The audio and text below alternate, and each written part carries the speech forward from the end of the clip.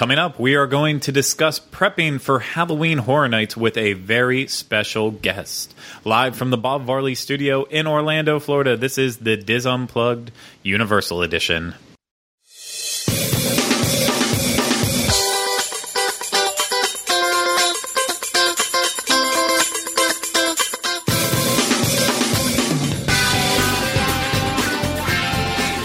This is episode 99 of the Diz Unplugged Universal Edition. The Diz Unplugged Universal Edition is brought to you by Dreams Unlimited Travel, experts at helping you plan the perfect universal vacation. Visit them on the web at www.dreamsunlimitedtravel.com. Hey everyone, welcome to this week's episode of the Diz Unplugged Universal Edition. I, of course, am your host. As always, Craig Williams, and today I am joined alongside Rhino Clavin. Hello. Oh my gosh, I wore the same shirt as last week. Yeah, so did I. What were we thinking? It's disgusting of us, but that's the type of human beings we are. And then back on the controls, as always, of lately, Oliver Green. Hello, associate everyone. Producer and everything else that I've All called him round from time to time. handyman. Can you, I hope you drop an album someday, and in my brain I was just working out the title of it. It's called The Associate Producer of Love. That's your album right there. I'm just letting you know. I'm gonna bookmark that. We're gonna get back to that later. That's terrible. So, today we have a very, very big, important episode for us. We are a week and a day out from Halloween Horror Nights, the official start of it. So excited. So, we want to bring you a special episode helping you to prep a little bit more for the event. And as we've discussed in the past, my experience with Halloween Horror Nights is only about 6 years deep at this point. And I know we are all still pretty recent to the event. So we have gone out of our way to bring in an expert. And I can't say we went that far because he did volunteer for the task. But joining us today all the way from the United Kingdom, Kent, should I not say where you're actually at?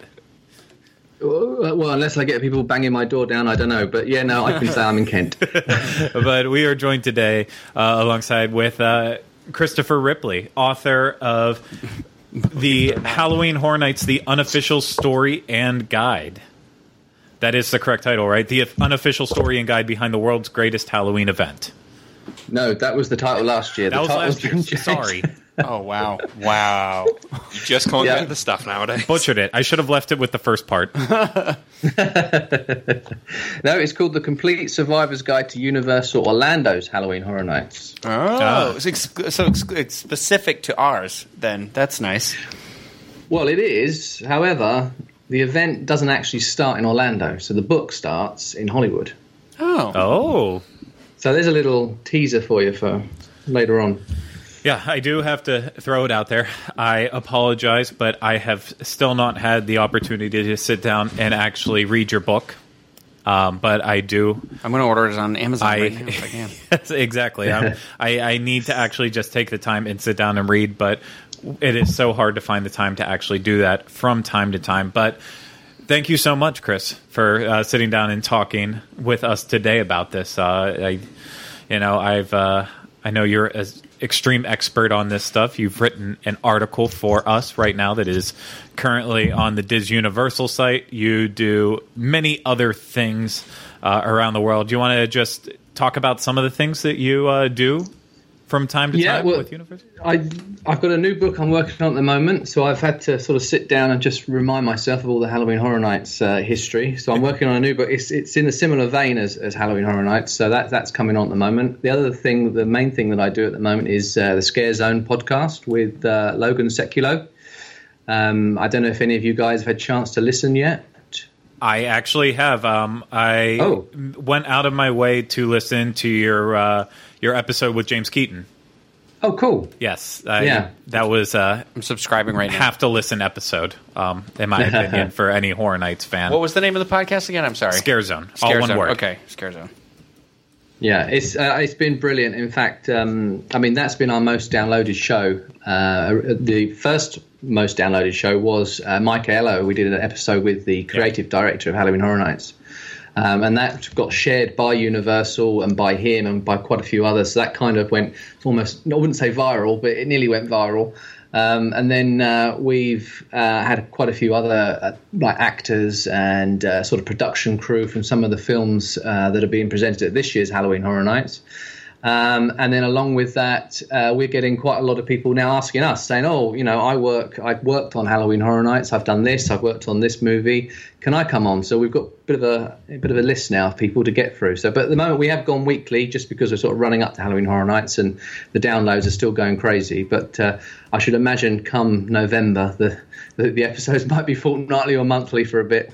The episode I did listen to, it definitely got me wanting to listen to more, especially like the Jason Terrell episode. I am super pumped to listen to that one. A lot of good material out there. And so, of course, we'll have links in our show notes page to the Scare Zone podcast for everyone out there who wants to listen.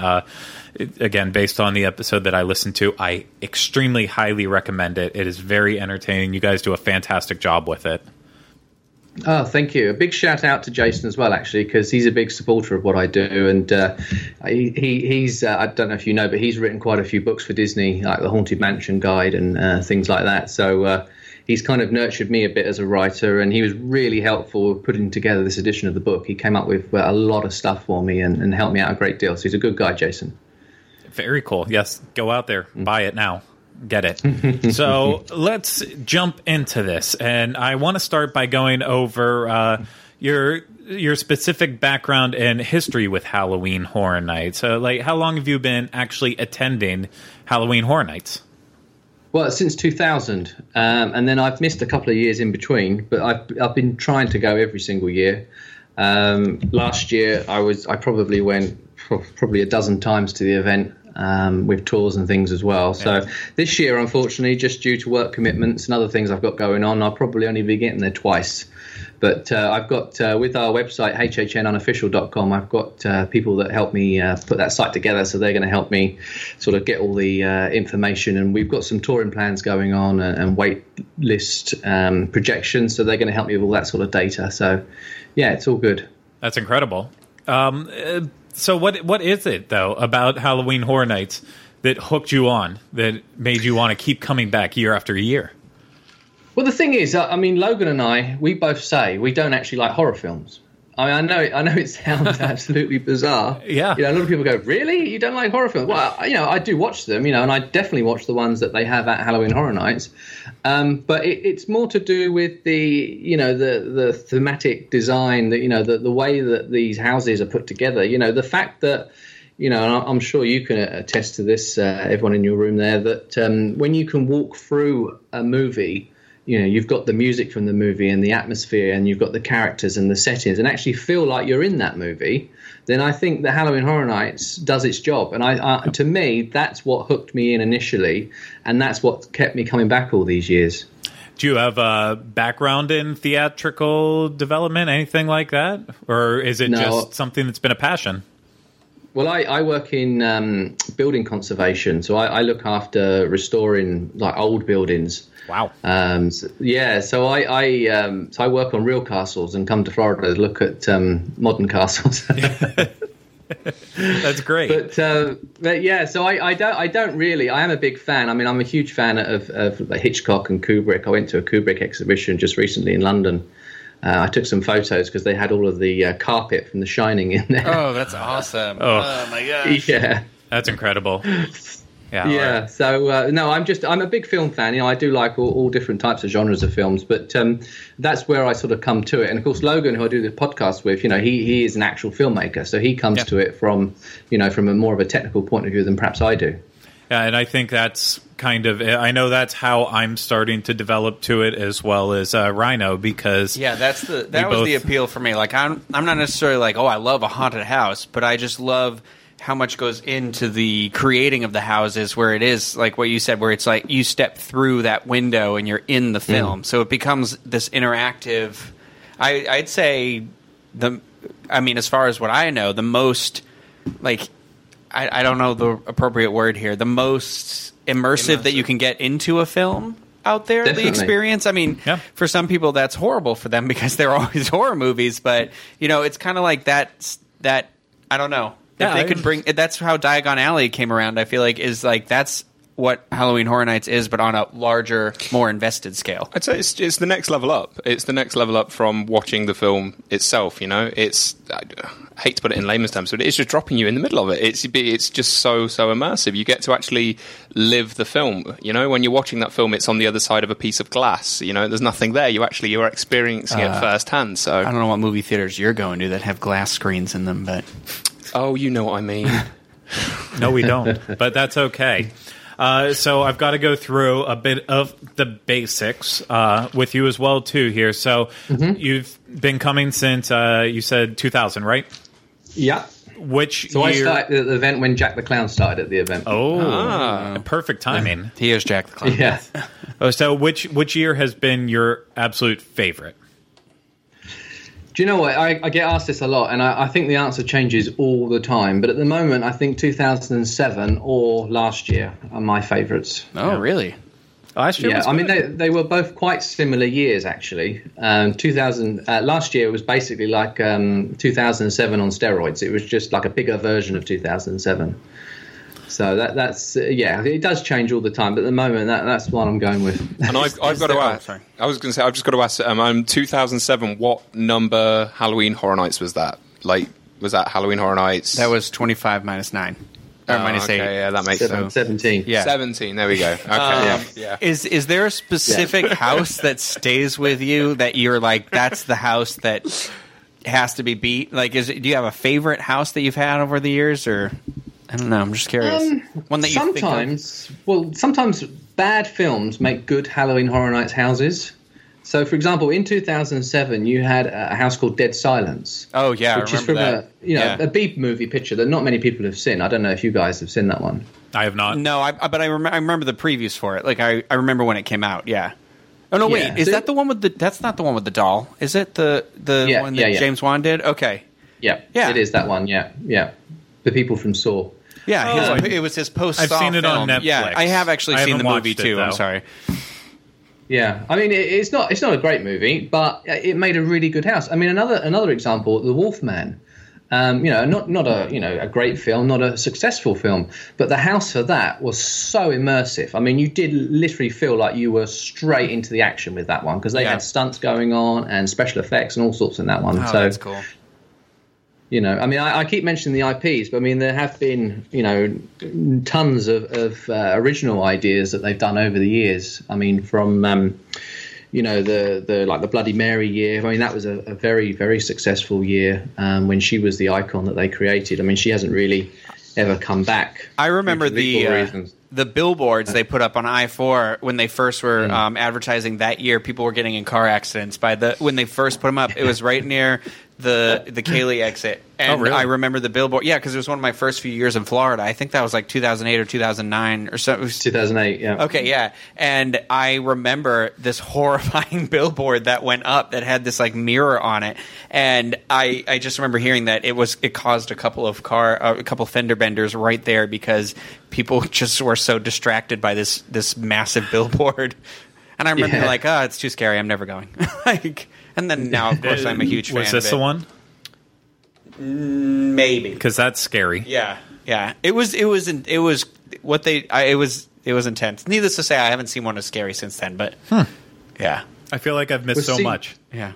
Well, that year, for example, they had a really detailed website, and they don't really go down this route anymore, but they would start building momentum and anticipation for the event back in, say, I don't know, perhaps May, even before that, perhaps. Oh. So you would get sort of a little update every week, and this scene would build up. So with that year particularly, it was this very long-drawn story about how this psychologist, she was gradually becoming insane herself with her patients, and then she basically turned into Bloody Mary, and then there was this detective called Boris Schuster or something. I can't remember how they pronounce his name now, but he was sort of investigating Bloody Mary just to try and sort of work out what was happening. So you're sort of following the clues with him, and then I think in the end he disappeared or she killed him or something. But it sort of tied into the house. He actually does still have a window in Universal Orlando. They actually left his window there, his detective agency.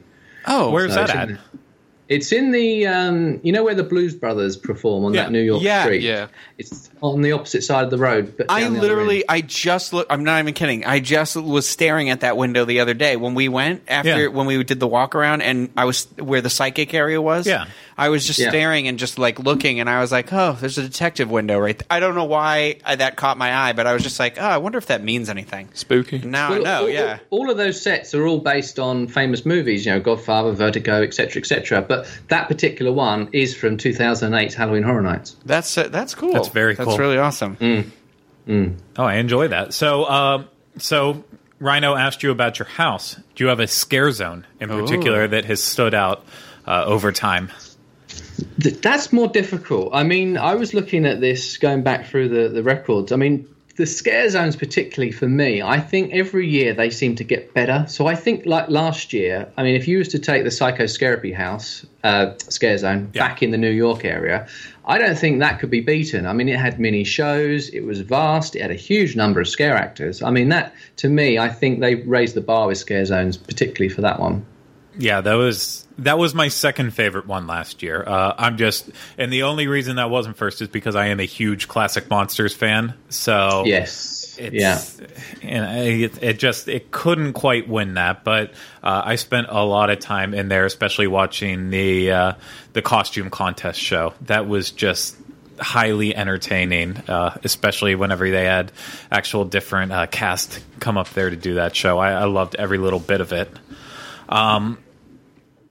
But yeah, so, gone over all that now, but let's talk about the history itself. You said your book, it starts even before Halloween Horror Nights and Fright Nights at Universal Orlando. It starts in Hollywood. Do you want to just give us a brief overview, not giving away all the secrets, on Halloween Horror Nights and how we got to today? Well, as you said, it did start in Hollywood, and it was a very small event that they did back in, I want to say, 1986. That was when it started. I mean, it's quite a long time ago. And all they had that year was a terror tram. So they basically took the usual tram tour and they just updated it a bit and put a few scare actors there. And they sort of made more of the Psycho House and the Bates Motel. And they created more of a sort of party atmosphere on the upper and the lower lots. They got a few musical acts, and it was definitely more of a party. What stopped the festivities was towards the end of the run. I mean, it sold out. It was so successful. It was around the time when people started to use credit cards, so people were sort of pre-booking and things like that. So Universal were really pleased with the numbers. Unfortunately, there was a serious accident on the lower lot on the tram ride. One of the scare actors actually died one of the evenings. He got caught under the actual tram. And passed away. Yeah. So they had that, which was the sort of tip of the iceberg, and then they had a lot of trouble with the party atmosphere. If you let a lot of younger people suddenly have loads of alcohol in a theme park, it kind of without having all the controls that we have today, perhaps, there was quite a lot of issues, a lot of teething problems. So then they kind of looked at it and they said, well, it was very successful financially, but it was a heck of a lot of trouble. So they started to relook at it. And then that was, I believe, the year when they had quite a serious fire on the backlot. So the backlot tram tour itself got changed around and moved around. Anyway, for want of a better reason, to get into the conclusion of it all, they decided that the event, they put it on hiatus, and they basically, they just stopped it for the time being. Then going back over to Orlando, when that opened in 91, I'm sure you're aware, but that when it first opened, they themselves had a lot of problems. A lot of the rides didn't work, and particularly the Jaws queue. I mean, in fact, it was Jaws that actually led to the event coming to Orlando, because the first house that they built was actually in the Jaws queue, because it had all been built, it had all been ready, and then they had this litigation issue with the contractor that built the ride, and then Sid Sheinberg, the president of Universal, decided that they needed to do something to get people through the gate. They'd had a lousy summer in the following year, and decided that they needed to do something in order to bring the people in. So they decided to go down the same route and have more of a party atmosphere. And they built one house, which was the Dungeon of Terror. I believe. Just checking my notes. It's been a long time since I've talked about this. Yes, it was the Dungeon of Terror. Over in the Jaws queue, and it was an absolute out of the park. They knocked it well out of the park with it. It was a huge success, and then it's basically built on from there. But Julie Zimmerman, who she had worked in Hollywood for Steven Spielberg and various other producers on the backlot at Universal, she was tasked with coming to Orlando when it was just a parcel of land to actually help create and design the theme park. And when her role as project manager had basically come to an end and the park was open, this was her first task after building the theme park. She was given Halloween Horror Nights to basically devise and come up with what they should do. So she kind of looked at what they did in Hollywood, and then she kind of took it in her own direction. So it was thanks to Julie, really, that the event exists. And she actually wrote the foreword in my book. So she's been very, very helpful, Oh, Julie. wow. Awesome. That's really cool. Yeah, and she's got so many great stories. I mean, I ring her up sometimes. She's rattling on about, Steven Spielberg and this guy came in and this actor, and I'm trying to remember who they are. But she's really great. Oh, that sounds absolutely incredible. So the event comes to Orlando, and over the years, it has evolved, gotten bigger and bigger. We're all aware. Again, none of us got to experience, but they even had the year where they crossed over from Universal Studios into Islands of Adventure as well, too. Yeah. Albeit that was a one-time happening, right? It never happened again? 2 or 3 times that's happened. Really? Yeah. Oh. Yeah. Logistically, Islands of Adventure is a difficult park to manage in terms of the footfall that go through, and in terms of putting actual houses in there. Yeah. So it is quite difficult to look after. But they have had it as a dual event, so they've opened up portions of Islands of Adventure, so you can sort of enter in the studios and then walk up by Blue Man Group and enter in the back way. So they have opened up some of the park in previous years. So awesome. So it did evolve in that way, and over the years they've added more and more intellectual properties. They had these icons, but when do you think the icons became a big, important part of the event? Well, the event has always had icons, per se, but it's just that people refer to the icons as sort of Jack the Caretaker, the Usher, Storyteller, Eddie, Bloody Mary, and all the other ones that they've had just recently. But from the get-go, I mean, they had the classic monsters. They were the icons of the event. And I've got quite a few interesting stories about some of the relatives of the people that played the original monsters in the book. Some of them were and weren't happy with their faces being used for Halloween Horror Nights. But wow! You have to check that out. Yeah. Anyway, but back then as well, Julie used to call it the Wild West because she told me on a number of occasions that their budgets were really limited back in the old days. So, in terms of paying the appropriate license fee, perhaps. Didn't happen. I mean, they definitely did have, girl on bed covered in pea soup being pushed around the park. Oh, that's great. So people say, "Oh, The Exorcist, that's brand new to the event." She's never been at the event. Well, she has. She was actually there in year 2, but as I say, she wasn't actually technically called that and hadn't paid any royalties to Warner Brothers for their use. But back then, it was a little bit more Wild West, like she says. And also, another thing that I've put in the book this year as well, that she told me some great stories about how, do you remember back in the day, they used to have, Hollywood used to send them props from current films, so like Jurassic Park and The Mummy, and they would sort of exhibit them in the park. Yeah. Well, she used to make some of them go missing and then repurpose them in the house. Oh, that's funny. That's awesome. So, I mean, even films like The Flintstones has ended up, she's nicked a load of props from that and put into a haunted house. So I've got to ask, where did the Flintstones props end up?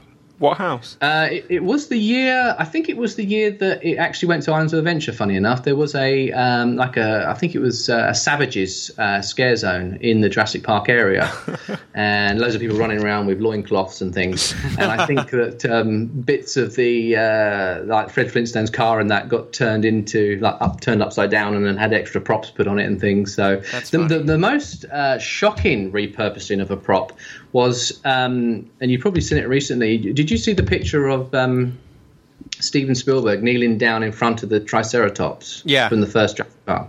Yeah. And then people were tagging it and having it as a meme, saying, like, "Oh, he killed hunter. the dinosaur." Yeah. Yeah. Well, that went to Orlando to show the public. She took it, cut its head off, and then they had this year where they, like the monsters had mutated into half people, half dinosaurs. Yeah. And she had this in one of the houses, all, completely destroyed, covered in blood. So that iconic prop from that film, Halloween Horror Nights. Oh my gosh, that is insane. That's crazy. I have like no words. Right now, honestly, it's not in the Smithsonian. It's probably in a landfill somewhere now, I think. Yeah, I feel like I need to meet Julie and become her best friend. At this point. All these stories. She's great, Julie. It's just wow. So I have to ask you this though too. So you do Hollywood, or do you prefer Orlando, or what's the? I know the book is about Orlando, but do you yourself like to go to the Hollywood one as well, or? Well, I have been to the Hollywood one. The Hollywood one, as I'm sure you've been, you know that the theme park itself is very different to Orlando, isn't it? It's not, it's a bit with the hill. It's a bit disjointed, isn't it? It's some of the attractions are better and some of them aren't. The problem with Halloween Horror Nights in Hollywood... Have you been to Halloween Horror Nights in Hollywood? Yeah, I went last year for the first time. And then I was there the year before that. Yeah. Yeah. So I've got nothing against it. I think it's good. And I think you can compare and contrast it quite a bit with, the way they do their different things over there. I mean, they have a much heavier emphasis on IPs over there. And I do like it. I absolutely love walking on the back lot. I mean, walking up and touching the Psycho House and the Bates Hotel is just a dream, really. Yeah. But I do definitely prefer Orlando over Hollywood. Oh, okay. Now, I mean, I think overall Orlando is the better event. The year that I was able to go to Hollywood, though, it just it was the intellectual properties that they did have.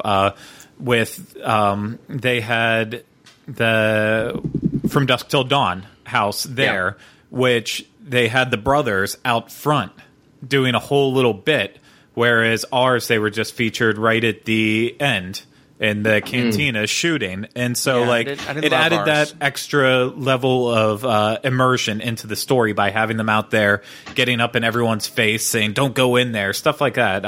And their Alien versus Predator that year, you ended off with the Queen and this giant puppet, and there was the intellectual properties there. I felt that year in particular, it's my only year I went, I preferred those. But one of the things I love and appreciate more and more every year in Orlando is our original properties, the original creations, the people, Mike Aiello and his team, and everyone who works on Halloween Horror Nights out here. Whenever they create these original houses, it's just it's breathtaking. Does Hollywood not have original houses? They do. I don't think I went in any when I went last year. That's why I think I only did because I very distinctly remember IPs, but I don't remember the year ones. I was there. They had one that Slash did the soundtrack for it, and there was poop smeared all over the walls, and it was disgusting. So it definitely wasn't as memorable as. Not in the good way. Our original houses, I'll say that for sure.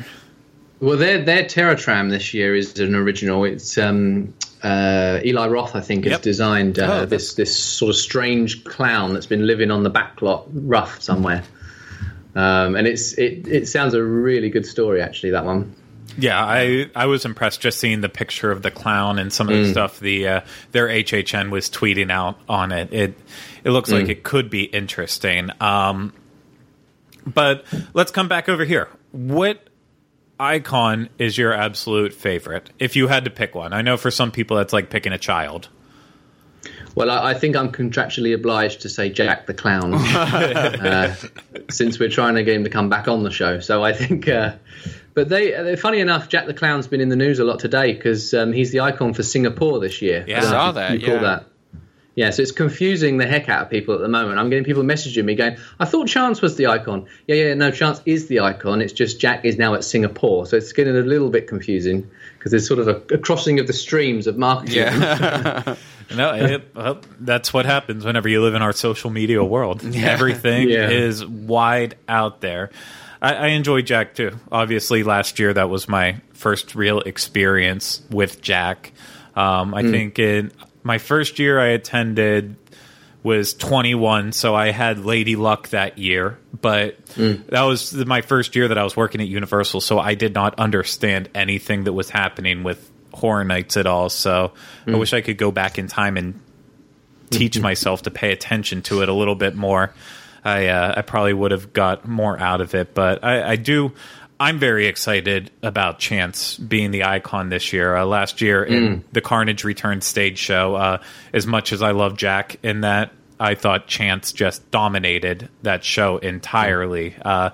What are your thoughts on Chance? Yeah, I absolutely love that icon. I think she's great. I think the actress that plays Erin, I think she's brilliant. Funny story, one year she didn't play Chance. I think she was in the UK on a touring production, and she was actually played by another actress called Erin. So there's a little fun fact for you. That's fun. But the character I think is great. I think this year, I think it may have been a little bit of a mistake not to have had a show for her as the icon. I mean, some years they don't. In the past, like Bloody Mary or Lady Luck, they haven't really done a show for them. But I think, from what I've heard, she may be appearing in her own scare zone. So that's something to look out for. Yeah. But no, I'm really pumped for that. I don't remember where I saw that. I know I saw it on Twitter. I don't know if it was something you passed along, but potentially a stage being rolled out with her on it. Oh, interesting. Yeah. Yeah, that was our site had that. So we hope what we've heard is true now. We just because we get past a lot of information, and we try and put as much as we think is worth putting out there. We did put out quite a very good rumor recently about Penn and Teller, and of course that never happened. So something was going to happen, and then it didn't happen. But exactly. Penn and Teller were who knows? Things can change at the last second. They think they're going to get an intellectual property, and things fall through. And like Scream. Yeah, you get the Purge. So I was worried that was going to happen for an extra year, and we weren't going to get Horror Story, and we were going to get Purge, because I even heard as of like 2 weeks ago, before they made that announcement, they were starting to pull the Purge costumes out and preparing them just in case. So yeah. They went to the wire with that one, I think. Yeah. What are your thoughts on that new experience they're offering, that virtual reality? The repository. Yeah. Okay, well, last year they actually trialed this. They got a small bunch of people, sort of Halloween Horror Nights Legendary Truth followers, and they trialed it in the Mummy Queue somewhere. They shot off that in sort of the Macy's shop area. Yeah. And they did a smaller version of it there. And the people that I know that did it last year all told me that it was the most terrifying thing they've ever done in their lives. Oh, God. Well, Pete... And I'm talking seasoned Halloween Horror Nights fans here, not, Oh, gosh. Yeah. Pete, our boss, he has invested heavily in virtual reality systems like the Oculus and Rift, right? Is the other one? Oculus Rift. Or Oculus Rift. What's the other one he has? Whatever. It doesn't matter. Anyway, because I couldn't tell you which one it is. But one of the things is when you go in and you can, it's got all the programs that are set in it. There is one that was like, it's a room that you go in and it's like Saw, where you're like looking around the room, and there's a TV on, and the light starts flickering, and I'm like, there's a little TV you can look at, and then it becomes kind of like The Ring, because there's a girl in the TV, and I was even like, with the glasses on and the sound around you, like the way it is, because your senses about your surroundings change because you're absorbed in that virtual reality area. Like, yes, it can be disorienting and a little nauseating. However, it is terrifying because you're then trying to become that much more aware of your surroundings that you can't become any more aware of because you lost two of your senses. And I don't know, it seems like something like very nervous to try, but very interested to see how they do it. Yeah, exactly. Well, I wanted to do Legendary Truth last year, but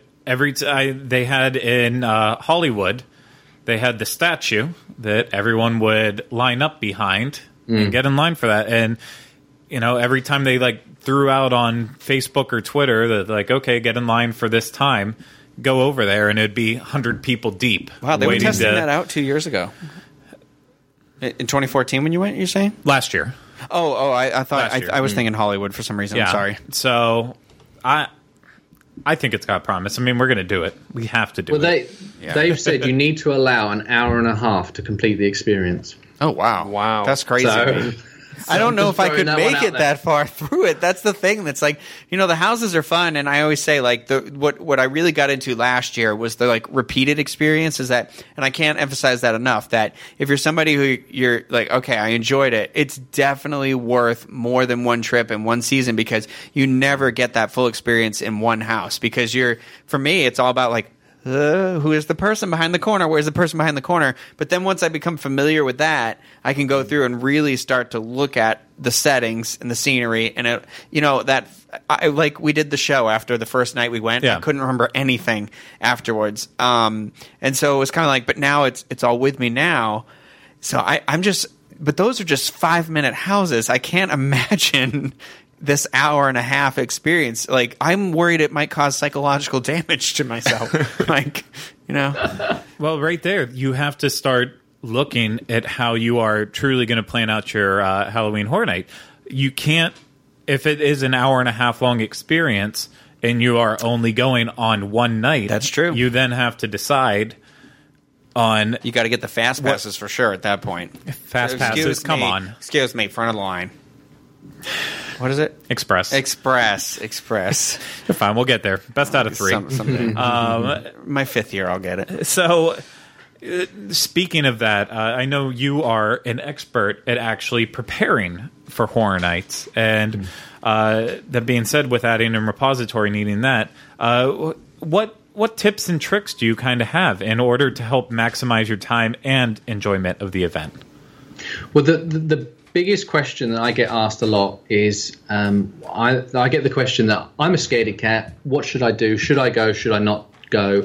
Are my kids old enough? Etc. Etc. So I get a lot of questions about that. So I always say that if you've got any concerns about the level of scares that are in the event, is do one of the behind the scenes tours. Because they will show you where the scares are, they will show you the sets, they may even show you some of the costumes. And that does, I find from people that have fed back to me, that sort of relays a lot of fear. So that's probably my number one tip because I get asked that quite a lot. Have you done the tour, behind the scenes tour? I haven't had the chance to do it yet. I am doing the Unmasking the Horror tour for the first time this year, September 24th. Don't be a part of my group, people. I'm already going with a friend. Oliver's birthday. No, I will get to see it for the first time this year, so I'm very excited. It's just one of those things. It is an extra cost on top of it's aside from the event. You technically don't have to do the event to do the Unmasking the Horror tour. You can do it by yourself. But it was one of those things I could just never get over adding in the extra, but I can't really call myself this huge mega fan if I'm not willing to invest the time and money into it. So I'm doing it this year. How much is that extra event? It's $75, I believe, if you do either the morning or afternoon session, and then it is $120 if you do the morning and afternoon session in a combo. Okay. I think. So yeah. I don't know. I just put it on my credit card and figure I'll worry about it in a month whenever I have to pay it off. Right? I think that's a business expense, Craig, if you ask me. I'm trying to work that angle. Yeah. Come on, Pete. So, I figure maybe at least you can get the repository and the Scare Actor dining experience out of it, because I didn't get to do that last year either, and I know this year they're adding it on every Thursday, Friday, and Saturday. Well, I didn't even know that was a thing, so I think that's like I can work here and not know that's a thing. Then we should be reporting on that for sure. Did you do the Scare Actor dining experience last year? No, I didn't have time to do it last year, but we interviewed the Tim and Jen Tracker on our show. They had done it, and they loved it, and they're actually doing it again this year, so it must be pretty good. Yeah, no, I remember watching. I remember watching stuff they were putting out from there, so it looked very entertaining. But last year they only did like 4 nights of it, I want to say. Yeah, it was a small test, really, wasn't it, I think? Yeah, it was very, very limited. So just another thing for people out there to try if they haven't done before. So, yeah, obviously there's a lot to see, a lot to do. What do you recommend for people who are only doing one night of the event? Is there even good advice to give them, or do you just tell them flat out, add on more and become a frequent Fear Pass holder? Well, that's probably the best answer. The second best answer is if budget allows, then do an RIP tour where you can backdoor every single house as many times as you want. Well, as long as it's a private tour. If you're in a tour with other people, then you just do one house and then you can have an hour or so to yourself to go and do some rides and things. But or you also see all the shows as well when you do one of those tours. So if you've got the cash, that's always a really great option. Another couple of other really important tips is if you're going to Universal anyway and you haven't got Express Pass, is go to the park during the day, particularly aim for sort of after lunch kind of time, do a few rides, see a few shows, and then stay in the park. They do allow this. There are specific zones that you can go and sit in, like the Simpsons area or New York, which then, as soon as the event sort of opens, before the gates of hordes of people come running in, you can get in some of the houses that are already open. So you can, and if you've got an express pass, don't use it. You can see those houses because there's no queues, and then come back to them later on with an express pass. But the other tip that I tell a lot of people that a lot of people don't really realise, and you will have to look at this in the book because it took a lot of time and effort to sort this out, but is to avoid what they call Hell Week. It's a phrase that Halloween Horror Nights fans have used for ages now, but it basically means that there is this week in the calendar where every school is off and there's public holidays. I can't remember now. There's a list of about 20 different things all happening in this one week. And then that is the week to definitely avoid. Even if you've got express passes, avoid. Because I've known people with express passes wait nearly an hour during Hell Week. Yep. No, I've been in that boat before, too, where you have express, but it doesn't matter. You're still waiting 20, 30 minutes, even longer. If everyone converges on the same house at the same time, there's nothing you can do to avoid it. It's just bad play. Where was I going? I lost my train of thought there. That is terrible of me. So I want to jump back in talking about some of the intellectual properties that we were talking about before. So you mentioned that like the classic monsters were obviously there in the beginning. The Exorcist, unofficially, not allowed. But when did these intellectual properties start becoming extremely dominant over the original ones? Because I feel like 21, whenever I went, that was mostly originals with a couple intellectual property houses, and then from there, it seemed like it was just all IPs once The Walking Dead hit big. When did that really shift? Was that it? Well, Julie tells me that when the park first opened, the whole ethos of the park was ride the movies. It's a great tagline, and that was the whole ethos behind what they called the Florida Project for them. So she found that in the second year and the third year, and I think the fourth year that she was working on the event, she got quite a few IPs. I mean, I say IPs, but they were Universal properties. I mean, the first ever sort of film-based house that they had was The People Under the Stairs in the second year in 1992. Yeah. And then in the third year, she also had that again, and they did a Norman Bates Psycho house, which actually used the Psycho 4 sets that were there when the theme park was built. I mean, sadly, they've been demolished now, but hey-ho. So, from the originally, IPs were incredibly important, and she tells stories about how that she tried to obtain IPs. I mean, I'll tell you a very quick one. Jason might be embarrassed if I tell you this, but Jason Sorrell, he started out, Julie gave him his first job, essentially, as a designer. I mean, he went off to become a very famous Imagineer, but it was Julie that kind of gave him his start out in his career. And she put him onto Halloween Horror Nights with herself, and it was her and then J. Michael Roddy as well. I mean, all around the same time coming into Universal. And I can't remember I think it was John Carpenter. he wrote a really nice message and faxed it to John Carpenter's office that was at the time on the Universal backlot in Hollywood, basically saying, dear Mr. Carpenter, please could I use Halloween as a house for Halloween Horror Nights, And they faxed back and said, thank you for your interest. We're really keen, blah, blah, blah. But, and then as soon as legal found out, they were like, you did what? Oh my gosh, that might be one of the best stories I've heard. Yeah. Oh. So anyway, so originally they were very important. And then as time ran on, I think budgets may have been a reason, and other different things, particularly where they expanded to being a resort. Things were a lot tighter than they were. I mean, they started off tight. I mean, if she was repurposing Hollywood props because she couldn't afford to put them in the houses, build her own props, then they've always had a bit of a tight budget. And then then you went into the Crypt Keeper era, if anyone can remember him. I know he's coming back this year in a new M. Night Shyamalan produced series or something. Yep. Yeah. So he was the icon for a short period, and then it really did go into a lot of original content, and then that's when the icons themselves came in 2000. But as you said, Craig, it was pretty much that year that you attended. That was probably one of the last years where it was sort of original content heavy, and it's sort of there's more synchronization, if you like, between Orlando now and Hollywood. They were two very, very separate events. I mean, to them, their icon was always the director, and that's who a lot of the younger people in Southern California, that's who they recognize. Whereas over here, we're very much all about Jack.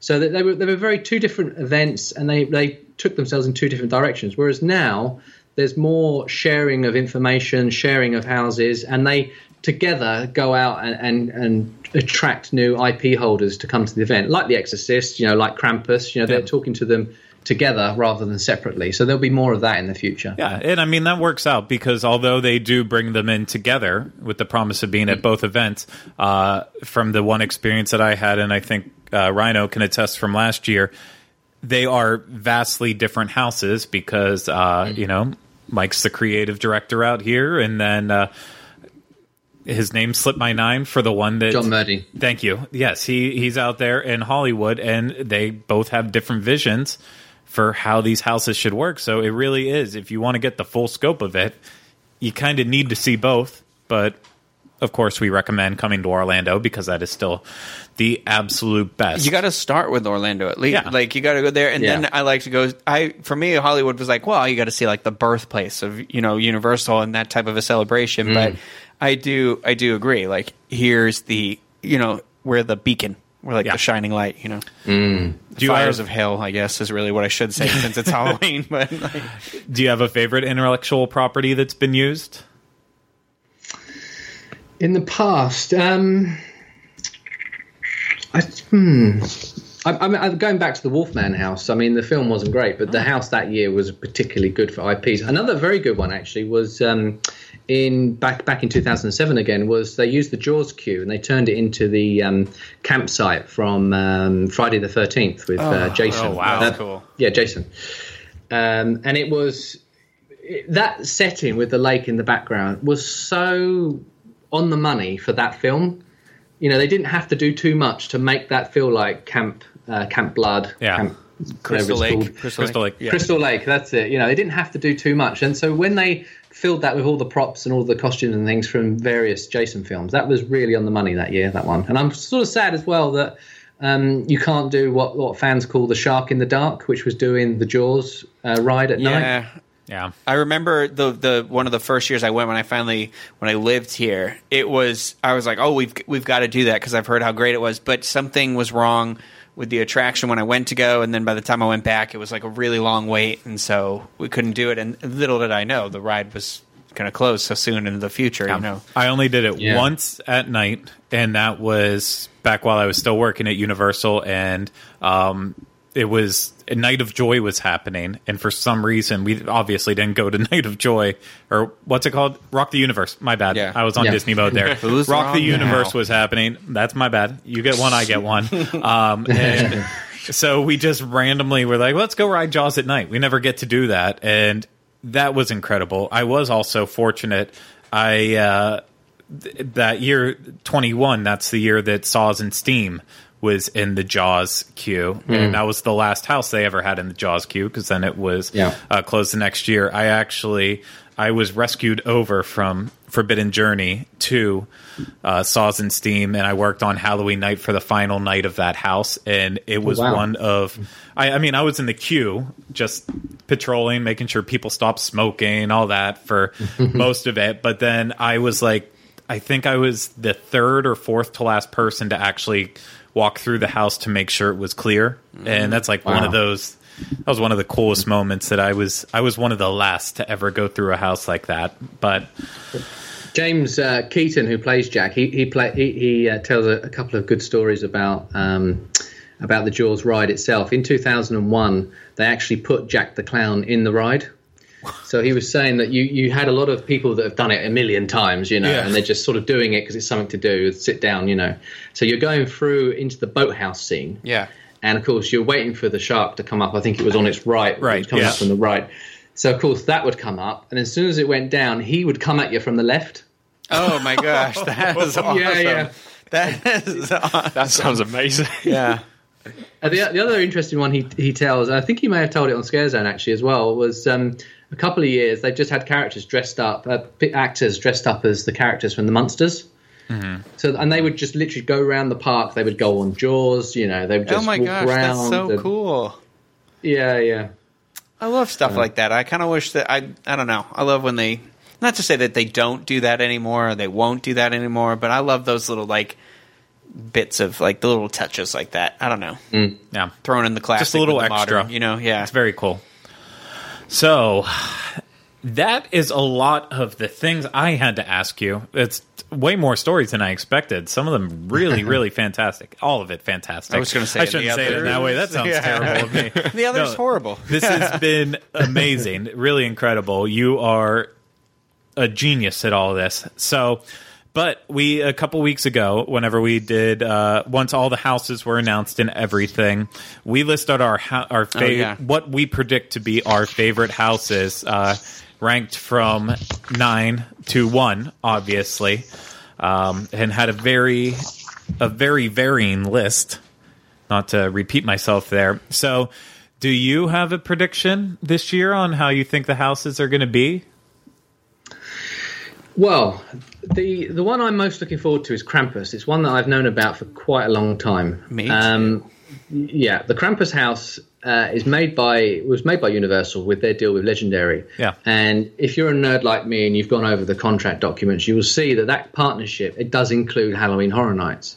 So there's a lot of stuff going on with that partnership that takes a look at, well, if we build this and make this into a movie, how successful will it be if we then make it into a Halloween Horror Nights house? So they're kind of thinking about Halloween Horror Nights for the first time ever before they actually go into make things, because normally they make the film and then they try and figure out how to put it in a house. Yeah, that is really cool. Yeah, so particularly with Hollywood, for example, they've built the facade which is out there on the back lot at the moment, which they'll attach somehow into the house.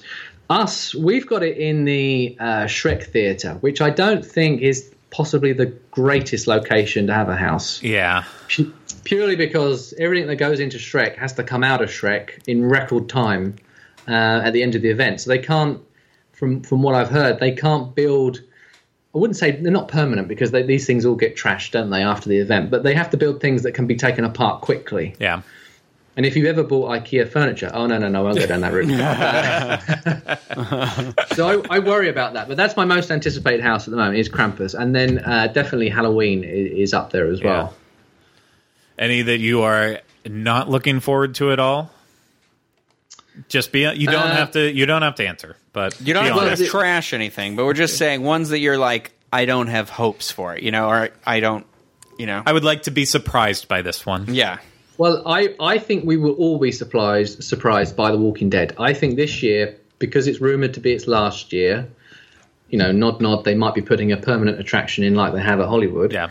I think they will go out all singing, all dancing with this house. Last year in Hollywood, I found that their Walking Dead was almost identical, but I found it a much better experience over there. I think that perhaps they had more scare actors in there that sort of lent itself better, because I think with that, particular house, because they can't have the characters, I think it needs more zombies in order to make it terrifying, because zombies by themselves aren't particularly scary, because we've had it so many times now, haven't we? So they're too slow. Well, that's been my complaint too, is that it's just the zombies, and for me, there's no. It could be any house. There's no like weight that pulls me into the show. Like it doesn't, other than like the little nod here or there, but nothing was very specific. It felt just I could be walking through any street in Georgia or whatever, you know. Yeah, and I didn't. Well, it's like last year. Do you remember? I don't know if you watched the show, but when the kid got trapped between the revolving doors at the shop, the store. So in Florida, you had those mannequins that sort of slowly with the lights. Yeah, if you remember those, which isn't scary at all. I mean, they're very well built, you know. But then when you got to that portion of the room, I think there was just one scare actor just standing around banging the glass. Yeah. Whereas in Hollywood, they had exactly the same scene, but they had about, well over a dozen scare actors in there, and they came, running towards us. That was terrifying. Yeah. I would love to be surprised by The Walking Dead this year. It is going over all of the best moments of the series, and there have been a lot of good moments. So I'm very pumped about that. It ends with a guy who's going to bash your head in with the baseball bat. That's the last part I of would the love thing to when see you're walking if it out. would end if you end with the governor walking back and forth. Governor Negan. Is Oh, what sorry, I'm saying. Negan. Sorry, the Negan, and he's just walking back and forth with Lucille, and that doesn't have to be a scary end, but that would be just the guy perfect at the end doing that. Yeah. If that's what you want, I think you will both be very pleased. Put it that way. Oh no, I'm just blushing. I am very happy. The other thing that's really interesting as well is down near the airport somewhere, they've got this huge warehouse. And I say they probably trashed the Triceratops. It's probably there, but they stock in this warehouse all of the old props from Halloween Horror Nights. So all of the stuff they've had for The Walking Dead is probably stored in that warehouse. Oh wow! So for them to bring it back and repurpose it, I mean they do get damaged and they'll have to be repaired, and there'll be things they probably do have to throw out. But you're going to get a lot of stuff from that worked in the previous years come back for this house. I mean, the first year specifically, that was a good solid year. I mean, not in the best location, being in the disaster queue. You're talking when it was the scare zone, or you're talking when they first made it into the house? Whenever it was in the house, it was in disaster queue. So you had to, like every house in there, you would have to wait until it got really dark to get a good experience out of it. Rest in peace, obviously, this year. I'm glad they went out on a high with Run. I really enjoyed that. But no, I'm very, very excited for Walking Dead. And the other two as well are the two original houses. I think particularly the Tomb of the Ancients one. Yeah. Because I'm being told that it's a sort of a combination between The Mummy and Indiana Jones. So, if they go down that route, I'm really pumped for that.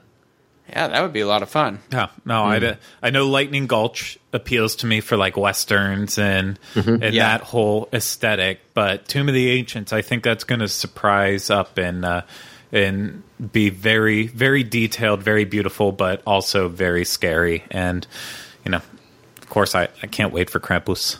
I love that movie. It's not a great movie, but now knowing that aspect that they have been thinking about it being a house. Since even before the movie was made, that's just incredible. Like I really appreciated always like the Dark Christmas scare zone that they had in Hollywood. That was my favorite thing. And so then once Krampus got announced that it was going to be a movie, I felt like it had to be a house based on how good that scare zone was. So now we just have to get to the point where it's here so we can go in it. Well, I'll give you all an exclusive. I haven't told anyone this yet, but the next book I'm working on is about the Universal monsters. Oh, God, Craig's going to die. Exclusive for the Diz. There we go. Oh, wow. Logan's been asking me for weeks, and I won't tell him. So now he knows via the Diz. I'm probably going to get sacked, but hey. But the reason I mention that is, as you know, they are what's the word they use now? They're trying to reimagine it. They're bringing back the shared universe. Yeah, so that they'll be starting to filter through, I think, next year with Tom Cruise in The Mummy. Yes. So they're also looking at that and saying, well, we know these are coming up. We can use these to help market the event, and we can help the event market these movies. So look for them in the future. Oh, That is very exciting. Very, very exciting. I didn't even think of that. That'll be a lot of fun for sure.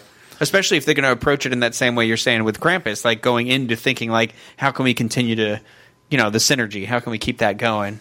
Oh, it's incredible. Yeah, I'm super excited now for next year. It's brilliant. Modern Universal is all about synergy now. It's good. No, it's good for them, and it's good for all of us. If I ever move away from Florida, which I don't know if I will at this point, I think Halloween Horror Nights will be the only thing that I will truly miss being away. I thought you were going to say it was going to be the thing that will keep pulling you back. It would be the thing that keeps pulling me back, too. The other thing that would have helped would have been the Osborne Lights over at Hollywood Studios, but we can forget about that now. So now it's just solely Halloween Horror Nights, and it is reason enough to live here. It is the greatest event at any theme park, hands down, and it's something I look forward to every year. So, there are haunts. There are ghost houses all over Europe, and then they're all over the States. But there are none like Halloween Horror Nights.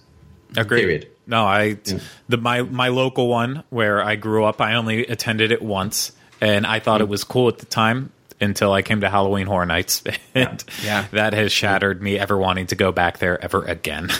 Yeah, but, hey, that's reality. So, that's all I got. This has been an absolutely fascinating conversation. Thank you so much, Chris.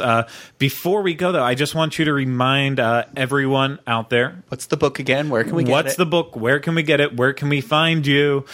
Just plug it all away one more time. We want to make sure everyone knows. Well, Scare Zone podcast that I do with Logan, and obviously Scotty Too Hotty. I should mention Scott because he's on the show as well. He's a WWE wrestler and a fan, of WWE, a friend of the Diz as well too. We've had him on a couple times. Cool. I also do another podcast called Diz After Dark, which we talk a little bit more about Disney. With that. Yep. Yeah. We sort of get drunk and talk about Disney. It's quite fun. And also hhnunofficial.com, and then if you go there, that's got links to where you can find me on Twitter and Facebook and all the other social media. So I like to stay pretty active on that. People send me questions, I love answering them and trying to help them get the best out of the event because I want it to be a success as all us other fans. And then the other thing you can do, there is the book. It's available in all good bookstores.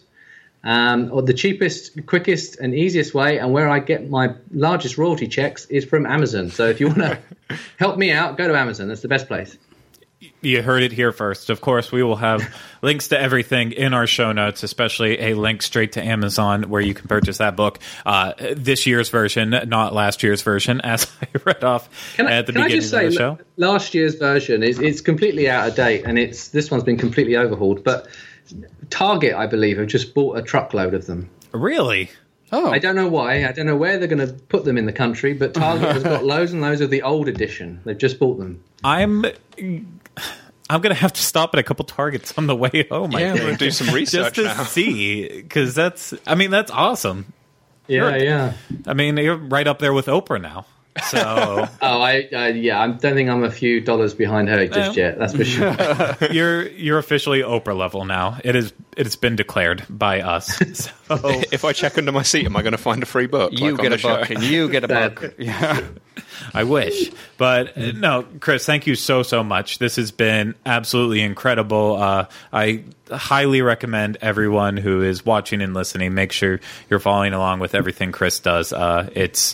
You can tell the man's brilliant. So get in on all of that. And of course, if you want to continue following us, make sure you head to DizUnplugged.com for our show notes and all of our other shows on the Diz Unplugged podcast network. That's where you'll also find links to our social media channels, Facebook, Twitter, this, that, and the other. We're everywhere. So make sure you are paying attention. You're subscribed to us on YouTube, iTunes, and everywhere else. I say it every week, and I don't know if anyone listens, but that's your problem, not mine. Or maybe it is my problem. Who cares? I should. Well, I'm just going down a rabbit hole here. But thank you all so much for tuning in, watching, and listening. Again, thank you so much, Chris. Really appreciate having you. Hopefully we can have you actually in the studio whenever you're in town. So Yeah, definitely. Yeah, we'll set that up. That'll be awesome. Thank you for having me as well. No, thank you. I'd love to get your thoughts on the event afterwards, after you get to actually see it. So very much looking forward to it.